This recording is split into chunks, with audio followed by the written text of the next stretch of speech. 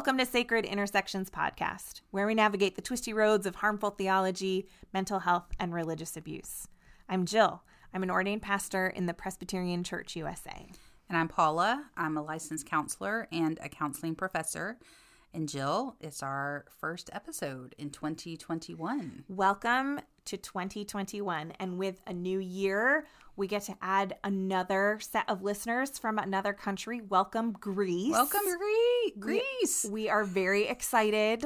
I'm hoping that at some point in time we can have like a little tour where we go to all these places, because Greek food is very high on my list of things. I love Greek food so much. That I love. So really, really great things. And regardless of what is going on in our country, we are grateful to be in this community of roadies and listeners and navigators together, listening to this podcast on 6 continents, and just really grateful to be a part of this journey with you. And thank you for listening and traveling with us. Yes, thank you, wherever you are listening from. And speaking of, as you said, Jill, what's happening in our country, before we get into the episode today, in which we're going to talk about domestic violence and how religious harm has occurred in some of those experiences, we did just want to take a few minutes, and we just didn't feel like we could just jump into an episode without acknowledging what is happening in our country, in the United States today.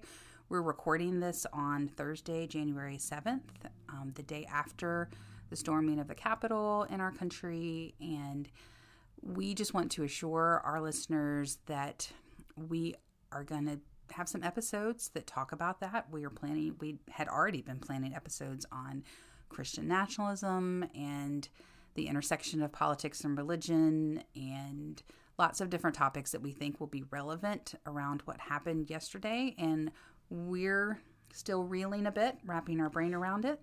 The world might be a really different place on Tuesday when this episode drops. Yeah. Things are changing rapidly, so we're not even sure what might happen. So we decided not to do an episode on that right now, but we did want to acknowledge it. Yes, and we also have a statement on our website, sacredintersectionspodcast.com.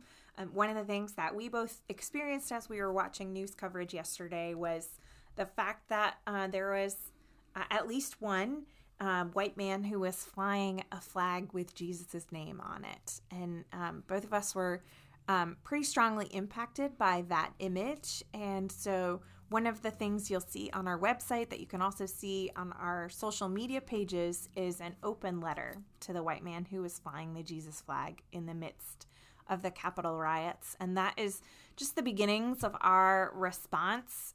It's raw. Like you said, we're both still processing and reeling a little bit. And we certainly are praying for peace and for wisdom and discernment for ourselves and for our leaders, and would ask for you all to join us in praying for peace and wisdom and discernment for ourselves and for our leaders. In addition to not wanting to be sounding tone deaf, wanted to just give you all some space to respond to that with us. We would be interested in hearing from you and your thoughts, and know that we care about you and hope that you're faring okay as you process and respond to everything that's happened. Exactly. When we started this podcast, our goal was to address and speak to instances where we feel like the sacred was being twisted and where the name of Jesus was being used in a harmful way. So we did feel like we needed to address that on our website and on our social media pages more immediately, and to have that be an ongoing discussion. So there will be upcoming episodes, and just know that, yes, we are joining you in prayers for direction, and for those who maybe have been re-traumatized watching those events for many reasons of other protests they may have been a part of that went very differently for them. I'm starting to get into the other podcast. Yeah, so that is okay. That is okay. We look forward to engaging with you all on this subject. But let's talk about our topic for today. Yeah, we are going to spend some time today talking about issues around intimate partner violence, domestic violence, and where specifically Christianity and Christian churches and Christian theology has been used in a harmful way regarding these situations. So we did want to start out saying that there's again, more episodes coming up where we talk a lot about women's issues. And we think that today we'll focus primarily on women who've experienced abuse at the hands of men. And we also want to acknowledge that is not the only place that abuse happens in intimate partner violence. There are many different types of relationships and same-sex relationships or other gender relationships that we want to just recognize that I think a lot of what we're going to talk about may also apply in some of those circumstances as well. And that I think our language will be mostly around the experiences of women. Yeah, which is sort of speaks to our own experiences in the stories that both you and I have been exposed to. So if our pronouns tend toward female, that is one of the many reasons why that is happening. Yes. And if you have listened to earlier episodes that we did where I talked a little bit more about my dissertation research or the study that I did on religious abuse more broadly, or listened to me talk about that on Dan Koch's podcast, you'll know that many of the participants in my dissertation study were women who had experienced domestic violence and felt like the church especially had re-traumatized them and had contributed to ongoing abuse in their responses to that. So that's where a lot of my understanding is coming from. We've also received messages from other women who've had experiences around this, and men as well, who have experiences in different ways, perhaps observing. And so you look like you're going to say something, Jill. Well, there's a lot, I think, of cultural impressions and understanding about this,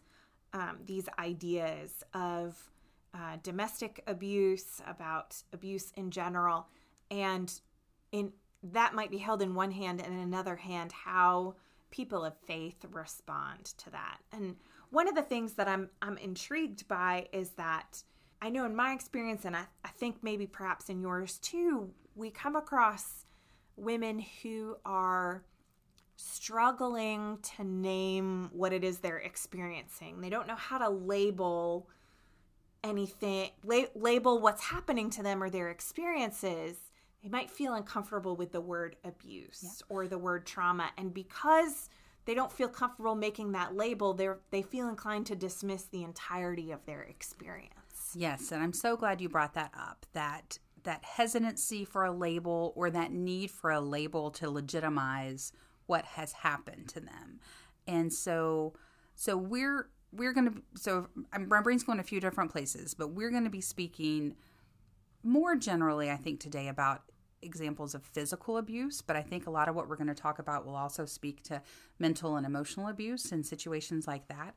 But certainly that's part of the abuse oftentimes, that the abuser, sometimes consciously, sometimes subconsciously, is wanting to isolate the victim, but also to plant seeds of doubt in themselves, in the victim, to make the victim question their own experiences and question what's happening and invalidate their own experiences or try to justify what's happening.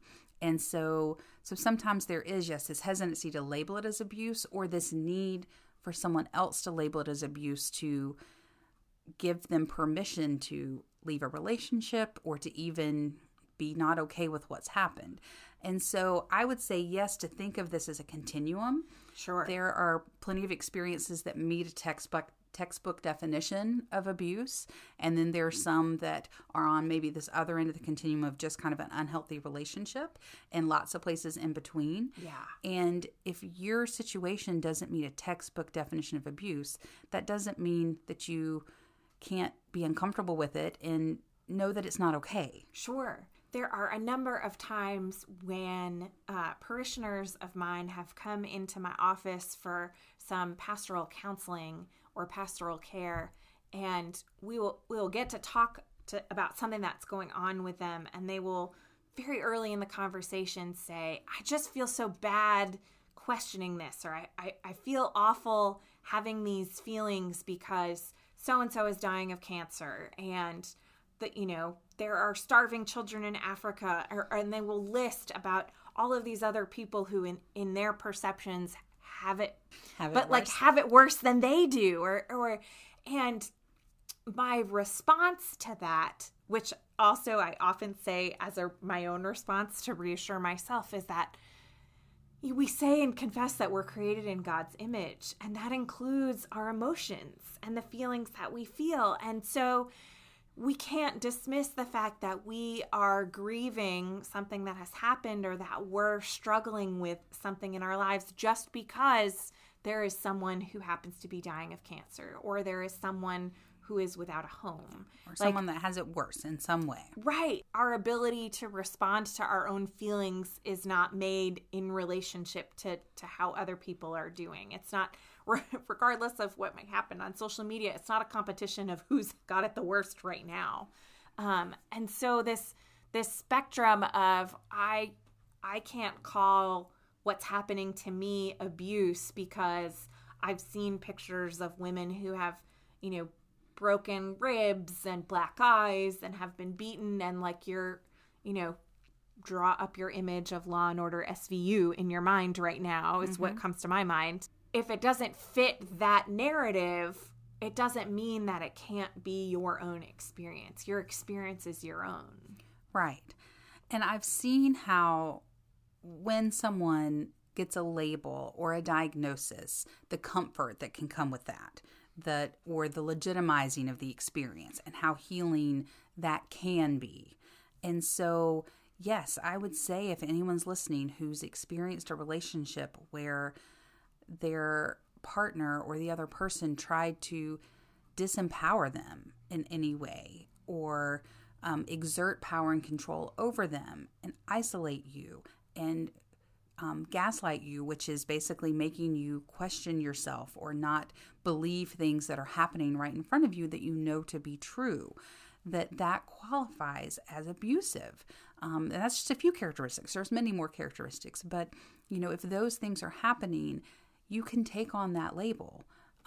Or I always, right from the beginning, going to encourage people to seek counseling, to seek help, and to have someone else that can help you think this through, because again, so much of the power of the abuser is the isolation. Sure. Is getting people away from support that can say to them, this isn't okay. Yeah. That this shouldn't be happening to you. You don't deserve this. That can say this is abusive on some level. So if you're able to seek that out from family or friends or local churches, just know that not everyone's going to be able to handle it in the best way, but to keep trying, because the abuser wants you to feel like you don't have anyone. Right. And oftentimes they may have successfully isolated you, but you also may have people in your life who would be willing to welcome you back to talk about these things. Sure. I think I also want to say that on that continuum, on that spectrum, maybe you're not ready to label it as abuse. Maybe it's just an unhealthy behavior.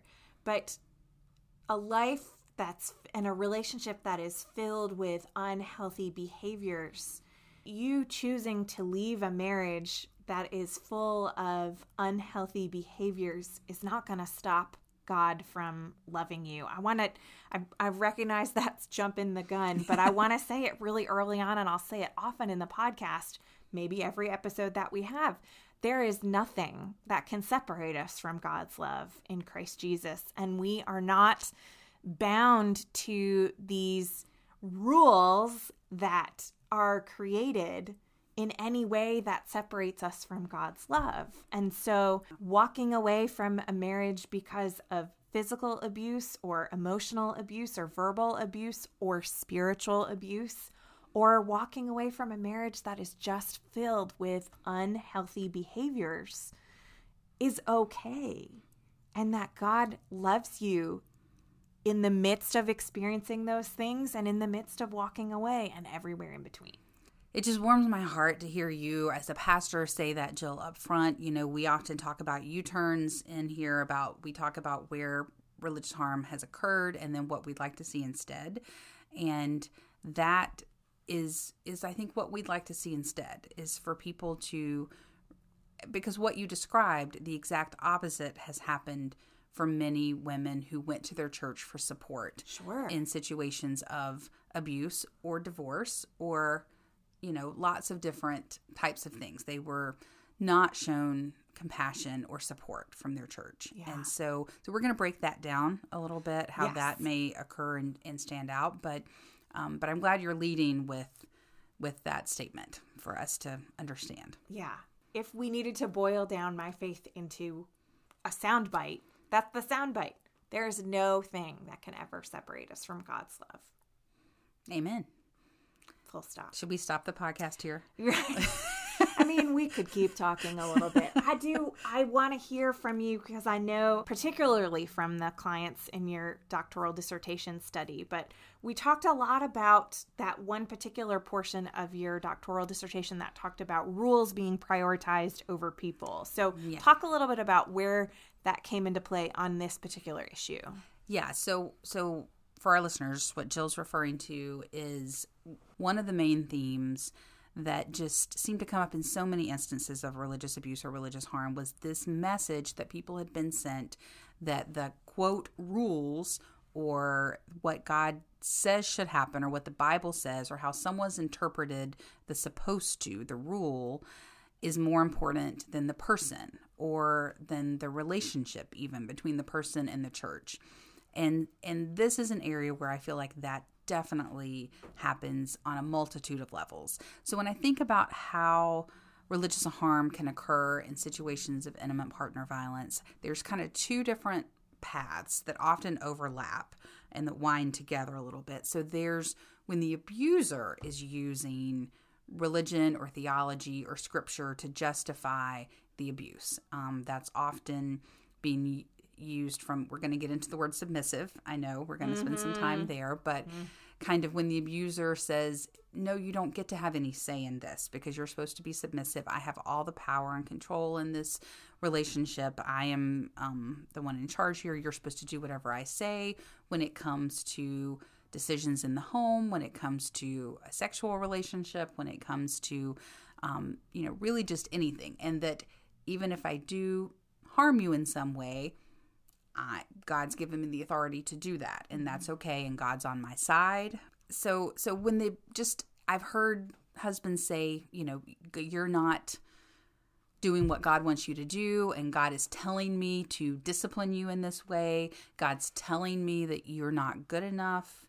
So that one pathway of where the abuser is using theology or scripture to justify the abuse that they are inflicting. And then that other pathway of where we see theology or the church community use scripture in a harmful way is how the church community sometimes responds to these instances. Sure. In an exclusionary fashion sometimes, I would think.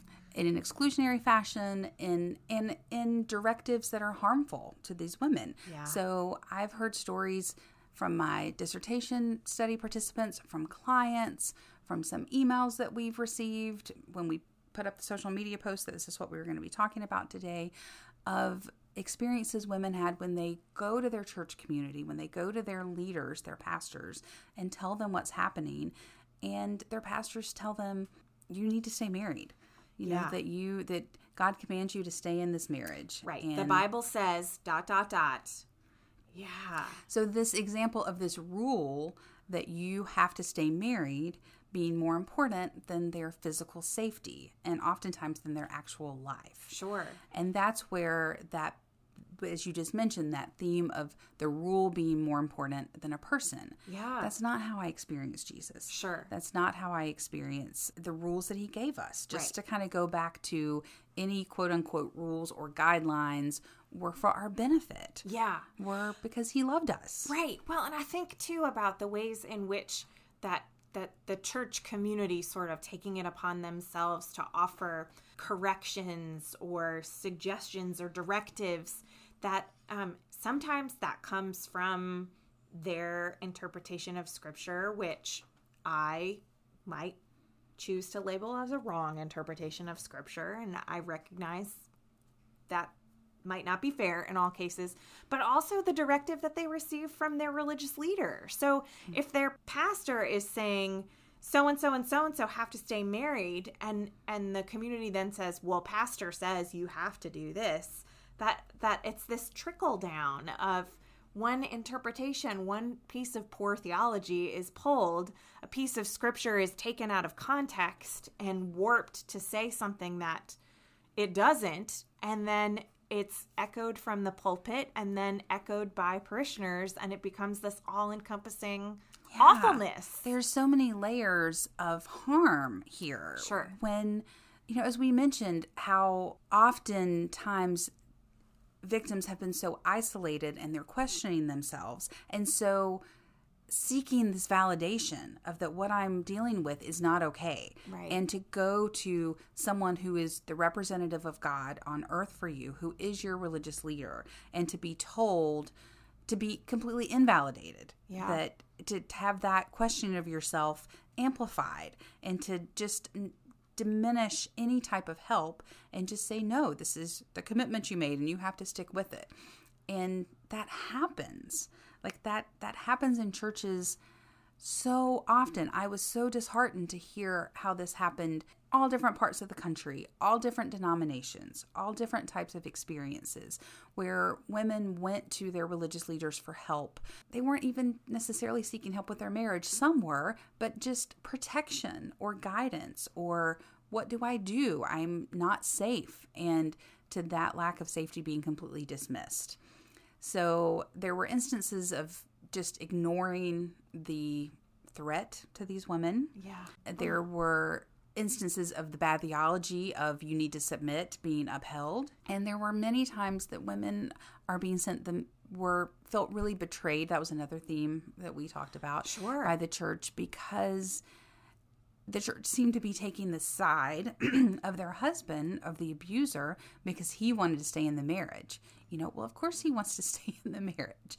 Right. It's working for the abuser. And so this, not only are their experiences being invalidated, but the person who's abusing them is being elevated and they're being sent the message that this person's a better Christian than you are. They're following Christ better than you are because they want to stay in an abusive marriage. Gosh, it breaks my heart. What an unspeakable betrayal to go to this place. The church is compared to Christ's body. That kind of intimacy, that kind of familial bond, and to seek out comfort and assurance and security from a place, and then to be met with that kind of betrayal and disdain, and to be made to feel as though you don't matter. Your life doesn't matter. Of course you're going to walk away from an institution like that. Well, one would hope, and yet not always, because sometimes women hear this and they think, okay, I was wrong.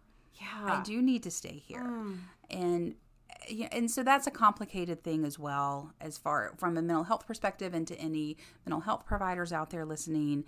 There is this tendency and hope that they exit this system, the church system, because it sounds unsupportive and unhealthy. Sure. And there's many reasons people choose to stay in that system. Yeah.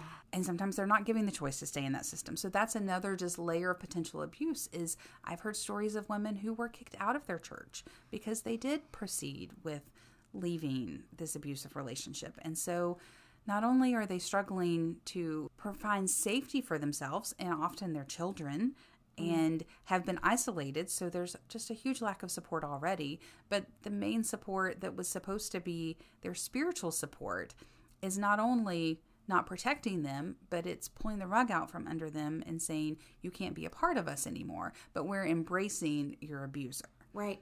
It's heart-wrenching to me that, well, I already said this. It's heart-wrenching that an institution that's compared to Christ's body, we are Christ's body, we are the church, we are God's family, and the ways in which that abuse happens, the way women, Jesus did so much of the work that he did in his ministry to bring people into community. The healing of the lepers was not just healing them physically of the, disease of leprosy, but allowing them the opportunity to re-enter being members of their community.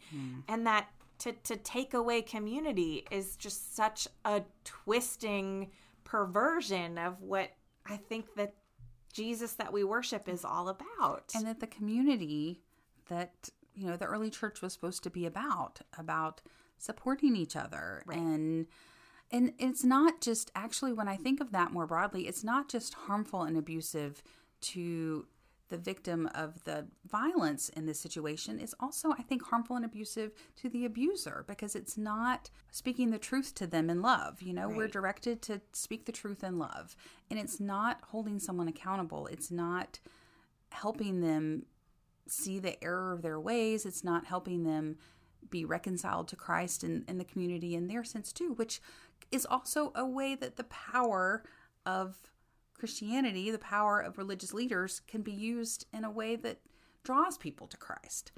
So we're not saying abandon the abuser. You know, we're not saying do the opposite, but we're saying there's a way to support both of these people in their needs, and that doesn't have to mean they're together.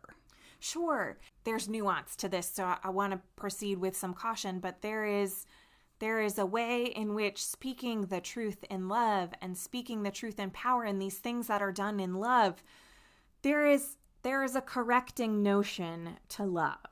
I'm not a parent myself, but I know many people who are parents who talk about the love of a parent and the love that God has being similar to the love of a parent who desperately wants their children to find a better way, to have a better life. And so there's this nuance to wanting to love the abuser and offer them some corrective and directives. And you can see how that gets a little bit muddy, because if someone can be corrected and directed not to abuse, then someone can be corrected and directed to stay in an abusive relationship. So there's nuance and muddiness to that, but we can't say that love does not include some instruction and some care, that we as the body of Christ are not invited to challenge one another and to hold one another accountable to the things that Jesus teaches. Don't you think?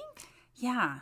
And I'm just thinking as you talk about, it's baffling to me, and yet I know it happens every day, how a church or a minister can look at a man who is abusing his partner and say, you're the good guy here because you want to stay married, rather than, God loves you, let's work on helping you figure out why you're behaving this way, Right. and let's help you correct this behavior, as opposed to patting him on the head, metaphorically.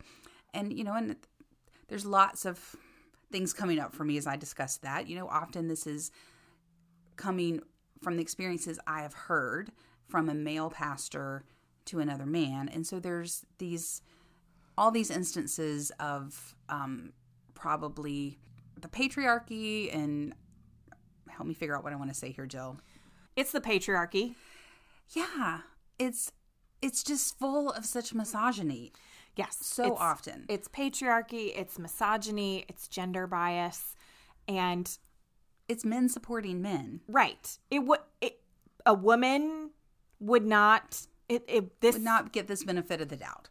Preach. Yes. A woman would not be told by the religious leader that if somehow the roles were reversed, and sometimes they are, but if the woman were the one inflicting physical harm and a man came to a male pastor, most of the time they would not get this benefit of the doubt of, you're a good person because you want to stay and work on this marriage. You're the good Christian here. Sure.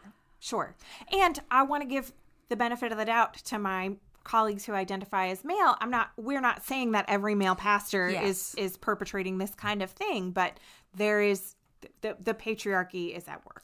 Yes, and this goes back to, you know, in our race episode, we talked a lot about privilege. And so this is just an example, I think, of male privilege and how that shows up in Christian churches so often. That often the leadership is another man, and that men are given the benefit of the doubt more. Right. And allowed to get away with more and Sure. have things that they don't have to think about. Yeah. And sometimes that's overt and intentional and a deeply held conscious belief. And oftentimes it's not something that people are aware of. It's privilege at work that maybe the male pastor, or sometimes even female pastor, doesn't realize is happening. Sure. And how they're supporting the abuser in this way. Yeah. And we can't ignore the power dynamics of of men having power over women. Sure. And that's going to be in many of our episodes around issues of women going forward. Yeah. But, if you are a man listening to this and going, that's not true, or I don't behave that way, I'm so glad you don't behave that way. Right. And I would also just please urge you to think about, there are so many men who do. Yes. And that's where privilege comes into place too. When we go, but I'm not that way, that doesn't mean that experience doesn't happen for women. Right. And so women are already coming into a relationship like this with less power. Yes. Systemically within the church, systemically within our culture. And so when abuse always comes from a power differential. And so when this is then brought into the church system, it makes sense that oftentimes the person with more power would be given more privilege in the discussions about this. Completely. So churches and church leaders have to be really intentional about checking themselves for, who am I believing? Why am I believing this person more easily than the other person? Who am I supporting? Why am I more drawn to support this person than the other? And truly, what needs to happen here for the victim and for the abuser? Right. Well, it goes back to one of our basic goals of these conversations, which is we want to make you think. We want to invite you to just think about how you are in these circumstances, whether you're a religious leader, whether you're part of a religious or a worshiping community, or whether you're someone who's in a relationship. I think all of those things, we just want you to think. Yeah. Think about if you're doing mental gymnastics to justify the behavior of someone. Right. And often it is men over women. But yes, thank you for reminding us that we just want to think. Yeah. Let's I don't want to stop you if you're thinking something, but I want to talk a little bit about the scriptures that we find that are underneath all of this, that are really pushing and are used to justify both from the actual abuse, but used to justify the systemic religious leader and religious church. So yes, contributing talk about factors. Those. Well, so I just want to say that whenever we're looking at scripture, it's essential that we take our scriptures in context, that to pull a verse out, and unfortunately many of our cultures, that's what we're trained to do. John 3:16 is on a bumper sticker. Well, John 3:16 is really important to be read alongside John 3:17. They go together. They were written as a narrative. And so in the same way that our own words can get taken out of context and twisted and warped, that can happen with scripture a lot. I would call that proof texting. And we need to understand that scripture was written about a particular time, and it was written for a particular time or for a particular audience. Yeah, so, I can't remember if I've said this, but one of my favorite ways of thinking about this is being able to discern what was specifically written for all time and what was specifically written for that time. Right. Yeah. Well, because there are layers to the interpretation. There's the Gospel of Matthew, for instance, and there are two particular scriptures in the Gospel of Matthew that are often used in Jesus talking about divorce. The Gospel of Matthew is talking about what was happening in the first 30 years. That's Jesus's life and ministry. And then it was written about a generation later. And so those are two different contexts. So then we have to talk about the context that we're in when we're reading that particular scripture and what a particular scripture says to us when we're reading it. So a scripture of what Jesus says about divorce is going to read differently to a teenager than it is to someone who is in a committed marital partnership relationship. Is going to read differently to someone who is considering the possibility of leaving that relationship or is in the process of being left in that relationship. So there are all these layers of interpretation. And you are absolutely right. Things are written at a particular time and for a particular audience. So both in Matthew 5, at the conclusion of Jesus's Beatitudes, his Sermon on the Mount, when he's talking about all of the people who are blessed, he speaks a little bit about divorce. And later on in the Gospel of Matthew, I believe it's Matthew 19, we hear more about the idea that divorce is something that should be avoided.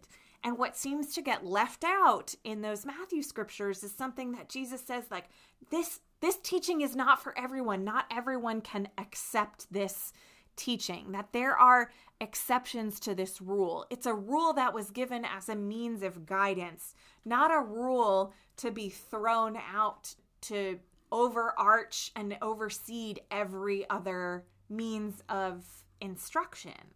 The other scripture that I think is really important that bears a lot of influence in this discussion about domestic violence and intimate partner abuse is the scripture in Ephesians 5 that talks about submission. The submission one. The submission scripture. And how did one word just take over so many relationships? Yeah. So there have been lots of different interpretations and translations and paraphrases. And mostly what gets said, in my experience at least, is the very first phrase that's uttered is wives, submit to your husbands. And it's taken out of all context, and you don't hear anything that comes before, and you don't hear anything that comes after. And like makes me want to scream from the rooftops, like, you're not doing it right. You're wrong. Because like you can't just say wives submit to your husbands and then not finish that sentence, not finish that just as Christ is head of the church, the husband is the head of the household. You can't just say that wives submit to your husbands and husbands love your wives. There is so much more to that scripture. And it goes on to talk about submitting to each other, right? Exactly.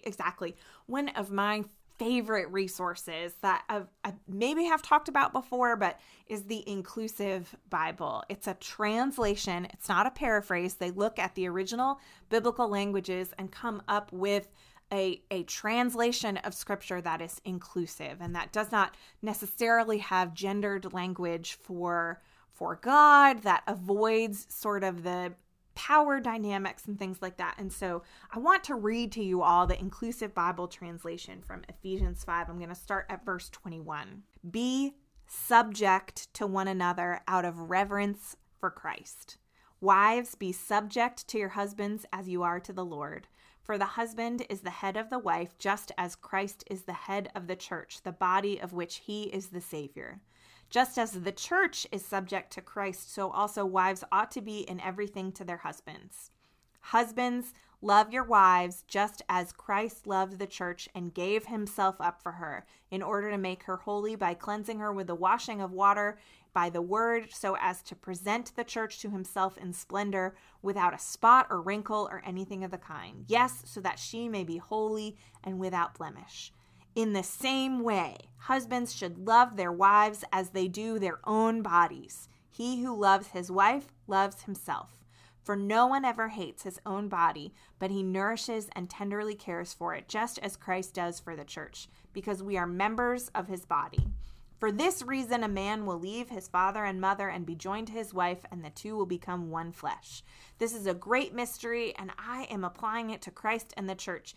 Each of you, however, should love his wife as himself, and a wife should respect her husband. You can't say wives submit to your husbands without reading all of the rest of that, and without the verse that comes before, be subject to one another out of reverence for Christ.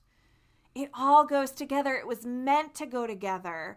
The Apostle Paul, when he was writing to this church in Ephesus, wrote it all together and didn't mean for things to be taken out of context and twisted in that way.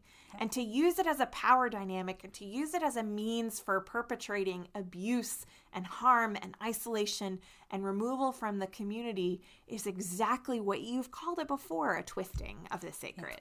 It was never intended to say submit to being abused.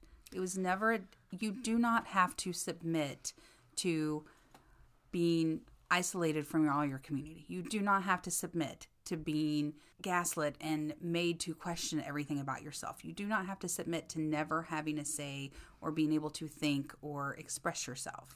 And I don't think it's meant to say you're meant to submit and submit all of your power and privilege. We've heard stories and experiences of wives who have no control whatsoever over their personal finances, who have to ask their husbands for permission to spend money on groceries, and then in turn are expected to come home and stand in front of the stove and prepare said meal and preside over all of the things going on in the house, but don't have any sort of power to care for the house the way. Yeah, like nothing about this was meant to take away power. Yes. I think that's just kind of the bottom line. This was very important. Meant to talk about how to be in relationship with each other and to think of another person alongside yourself and with yourself, but not to strip especially anyone, but how it's used mostly is with women. It's not meant to strip power from women. And so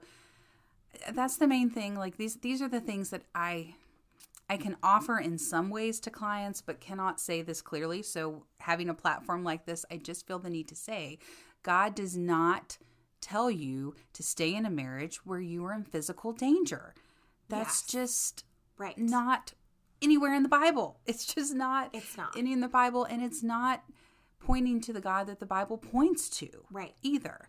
So anyone who is saying that to you is twisting and is trying to gain power or traction in some way to harm you. Yeah. So I feel like we should be really clear on that. Yeah.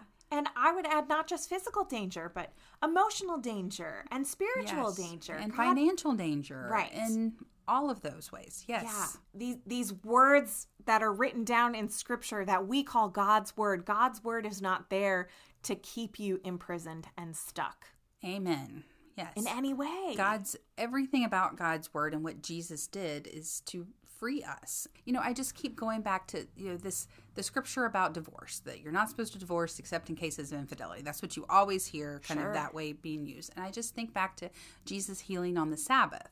The point of the rule on the Sabbath was for our good, right? Sure. That we rest and we recharge and that we spend time with God, I think. Yes. And so, but that doesn't mean when there's a human in front of you in need that takes precedent over. The rule was not about ignoring human need. It was about guiding you to help you in some ways. And so the rule doesn't always make sense if the human within the rule is in danger. Right. And what's hard for us to comprehend is that we cannot be in the hearts and minds of those first hearers of Jesus's words when Jesus was speaking about divorce. What assumption we can make is that Jesus was in their hearts and minds and spoke those words because that was something that they needed to hear. And so I think it's important for us to understand that there's a context there that we might not be able to grasp, that there's a mystery there, that Jesus was offering those words and that those were words that they needed to hear, and we might not be able to hear those words in the same way. Yes. I think that occurs a couple of times, more than a couple of times in Scripture, that there are parts of Scripture that are really hard to understand and comprehend in January of 2021. As you're hearing this, if you are someone in an abusive situation, there's several different things kind of going through my mind that I'm trying to kind of think about how I want to take this thought. But the idea, if your community is supporting this idea that you need to remain in an abusive relationship or even an unhealthy relationship, I just want to encourage you to have permission to leave that. And to recognize that can be really complicated if this is a community that's important to you and that you respect. And so leaving a church community, I've done it. It's heartbreaking, and it can be hard under the best circumstances. Right. But when it's because you've been rejected or sometimes cast out, that certainly happened with many clients and women that I've seen, that their church literally expelled them from their community. Right. The phrase that's used sometimes is breaking fellowship, sometimes having meetings about this person is no longer part of our community. And if you have any continued contact with this person, you are also not to be part of our community. And so just the trickle effects of the abuse and how those continue. But it's okay to grieve the loss of a community, even if it was an unhealthy community. And it's okay to grieve the loss of a relationship, even if it was an abusive or unhealthy relationship. That's so important. Yeah. And I go back to that idea of being created in the image of God, including being gifted and blessed by the emotions and the feelings that we have. That Jesus experienced grief, and that when we experience grief, that's something that we share with Jesus, and that Jesus' heart was broken a Yeah. number of times, and that it's okay to feel awful about these things, but that there are also communities and safe people and places for you to go that are going to embrace you and allow you to be a healthy and whole person that is not subject to remaining in a situation of any kind of abuse. Yeah. So if we were to see a U-turn, Yeah. or what U-turns we want to see here, as you say that, as you talk about these safe communities and these places that will embrace you, I have some thoughts about how counselors can handle this, but can you speak to the pastor perspective, Jill? If someone comes to you in an abusive situation, like, how would you handle that? Or how would you hope that church systems handle that? Sure. You know, it's my prayer that what I said early on in the episode is echoed. God is love, full stop. And you are loved by God no matter what. And that goes for abuser and abused. That goes for male and female and anywhere else on the spectrum. That goes for communities. It's hard for communities when relationships break, because it is hard for both of those people to remain in their relationship in part of that community. And so there are many grievances and things that are lost. But please hear, there is no thing that can ever separate us from God's love. Yeah. And that includes divorce. That includes abuse. That includes anything that we might perceive as separating us from God or separating us from the church. Because God's not bound to the church. God's not bound to sanctuaries. God is within us, and God is within our communities. Yeah. And so God does not see us walking away from an abusive relationship and be like, well, okay, they're walking away from that relationship and therefore they're walking away from me. No, like very much to the contrary. God loves you no matter what. Yes. I love that. I love all of that. And I also really appreciate, even though that's not the focus of this podcast, that you talked about, yes, God loves the abuser as well. Right. And that there is still a responsibility within the church about how to handle that part of the community. Sure. And so yes, that's not the focus of what we're talking on about, but I do think when churches and church leaders don't speak the truth in love to someone like this, you know, that's scriptural, to speak the truth in love, and don't hold this person accountable and guide them in perhaps some corrective experiences, that's another form of abuse when they somehow validate what has happened. So I appreciate you saying that. Yeah. And I also, yes, just appreciate the speaking to a person. You know, when I think about the experiences of the victims that I've heard, what has often been most heartbreaking for them is, it goes back to that rules over relationship, but just this lack of compassion, this lack of seeing a human being in front of them and reverting straight to this rule of like, well, no, rule says this. So, you know, what I would hope for our pastors is that there's a compassion and seeing a human in front of you rather than the dehumanizing experiences that many women face when they try to seek help around this issue from their spiritual leaders. Yeah. Yeah. That there would be places for them to be seen and heard and validated. Yeah. And not shamed and not victim blamed. Yeah, absolutely. Absolutely. So, you know, I guess what I would say too for a U-turn for pastors is, if someone comes to you and they say that they're in an abusive relationship, please let your first instinct be to help make sure they are safe, or to encourage them to find a way to be safe. Yes. Like, bottom line, wholeheartedly. make sure they're safe. Don't fall into platitudes or what you think they need. Just show compassion for them as a human and make sure they are safe. Right. And then you can talk about the rest of it after that. But yeah.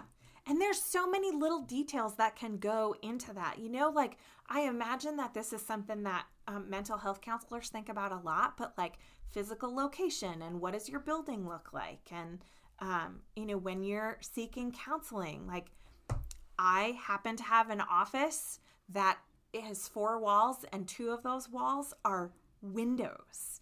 And so it's very easy for someone to see who is in my office.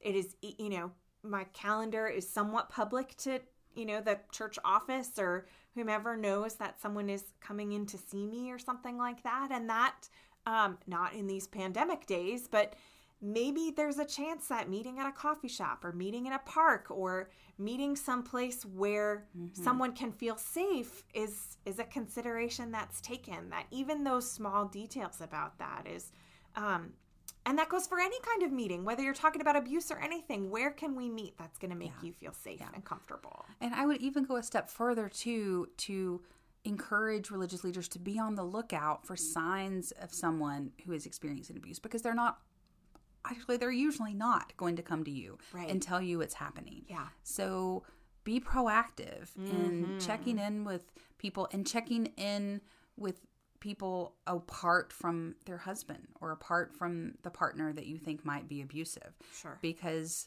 and that sounds like just a really basic thing, but it's hard to remember sometimes if you're not thinking that way about someone maybe not being safe to answer how they're doing or how they got a black eye or.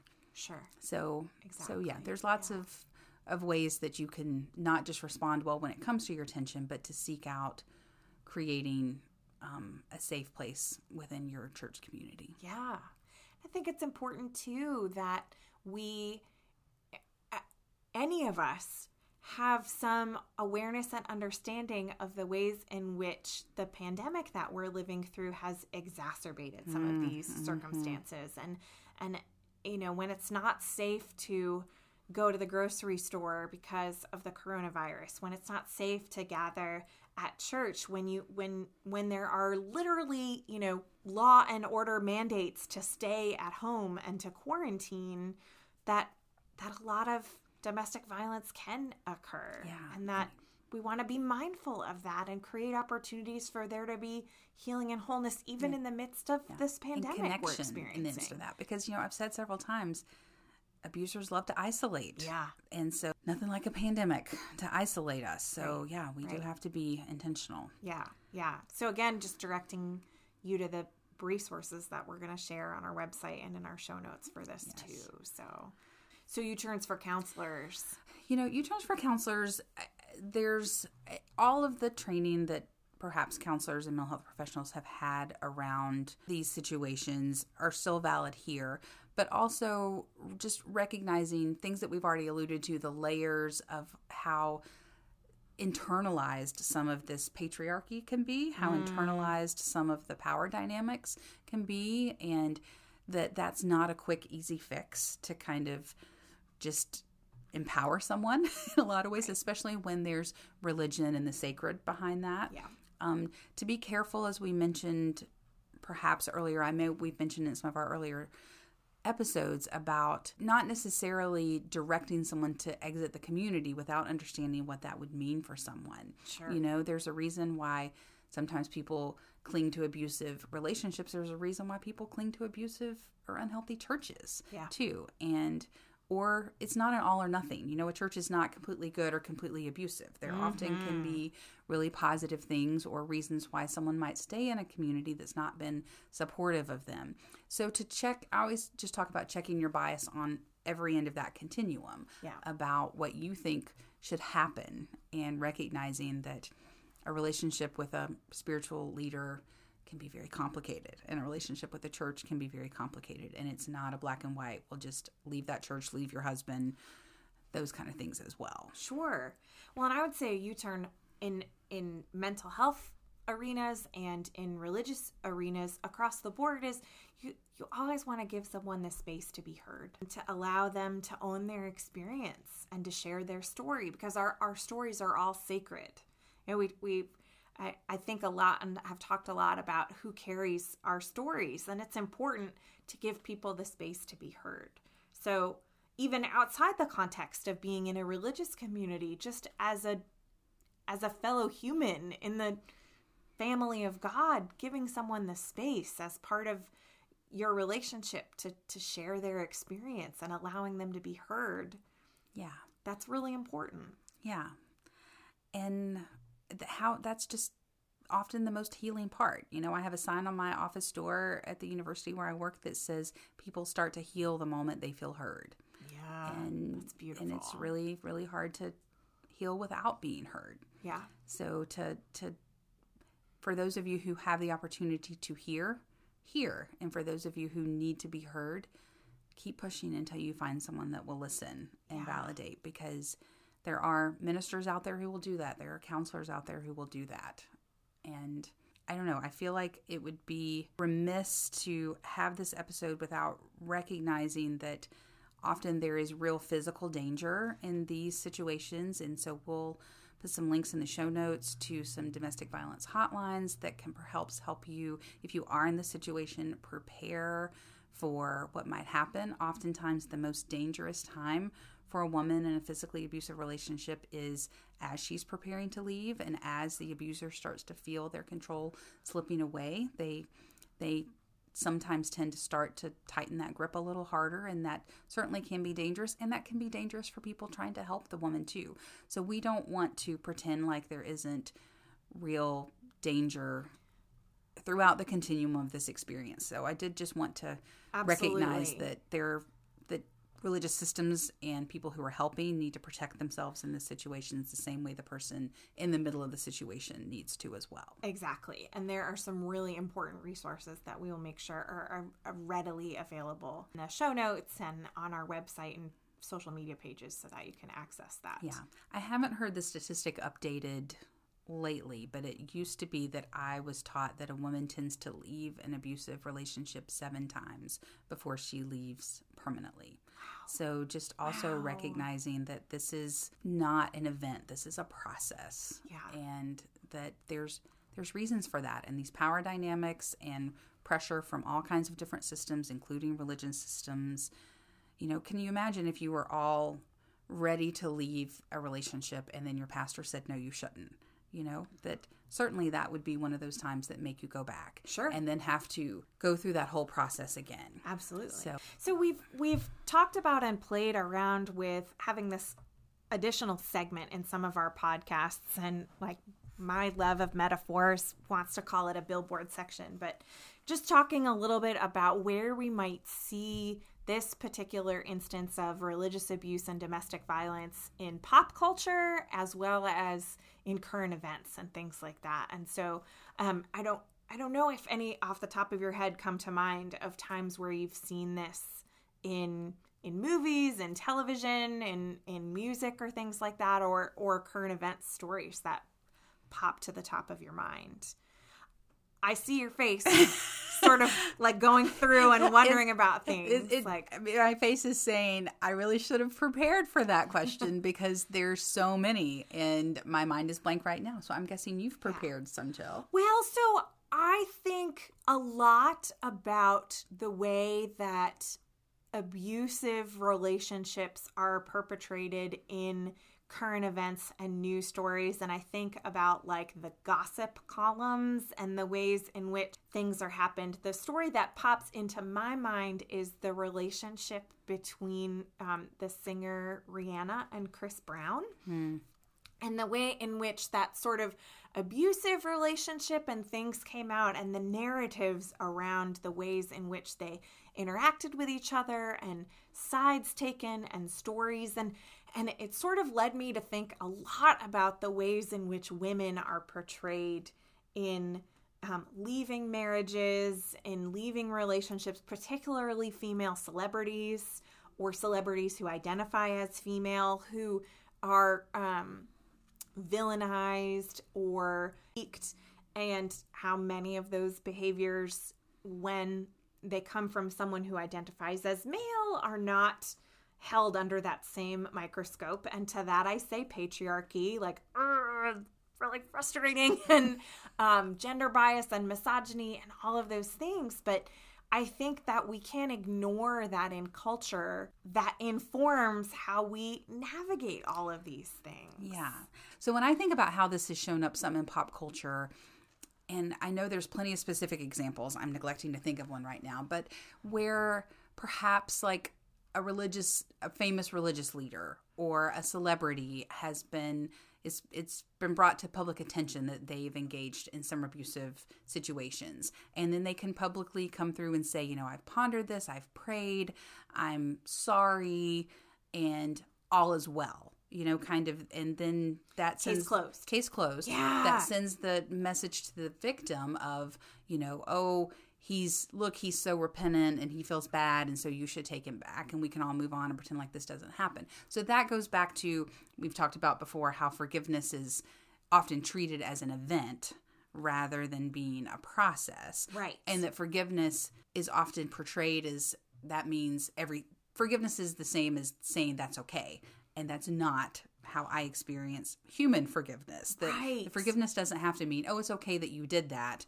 Let's go back to this relationship and everything's fine. Yeah. That's not what forgiveness is a whole other place where spiritual abuse comes to play in this situation. And I am mind blown that we are almost an hour into this episode and it never came up that one of the huge things that I'm so aware that women hear when they're in this process is you have to forgive.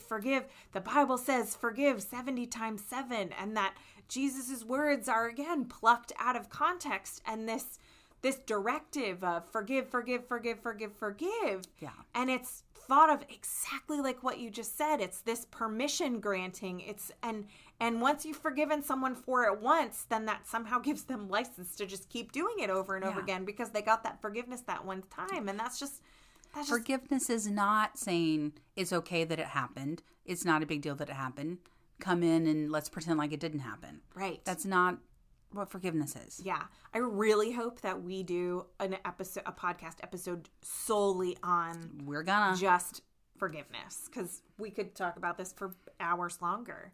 But yeah, that's that penitent. And I think that we see that in movies too, of just the relationship isn't what we want it to be. And so the husband and the wife have this uncomfortable thing, and there's the expectation of remorse and repentance, and the husband displays that, and then everything is just supposed to be okay. And because there's remorse on behalf of one party, that it's expected that remorse should be accepted and forgiven, and everyone should just move on. You don't have to feel like the bad guy just because someone is remorseful for what they did to you. Right. You don't have to accept that. Yeah. So we hope we can continue this conversation. We're interested in hearing your thoughts on religious abuse around intimate partner violence and domestic abuse. And there's lots of ways that you can be in touch with us and respond to us. Yes, please find us on Facebook and Instagram at Sacred Intersections Podcast. You can find us on Twitter at Sacred Pod. The website that Jill created that is so beautiful and that has a lot of different resources. Y'all, I just have to do a shout out to Jill with the episode that we did on race. If you have not checked out the page that she put together on resources, it's phenomenal. It is just a wealth of resources, and she's continuing to add, and sometimes we've heard from many of you other resources to add. So we love it when you share resources with us. We love it when you share resources with us, and thank you, Jill, for just the amazing work you've done there. So we will have similar information for this episode. Then that's sacredintersectionspodcast.com for our website. So you can find us all those places and message us from all of those places. So yes, please stay safe. Yeah. Thank you for being on this journey with us. Thank you for trusting us and honoring us with your company alongside this journey.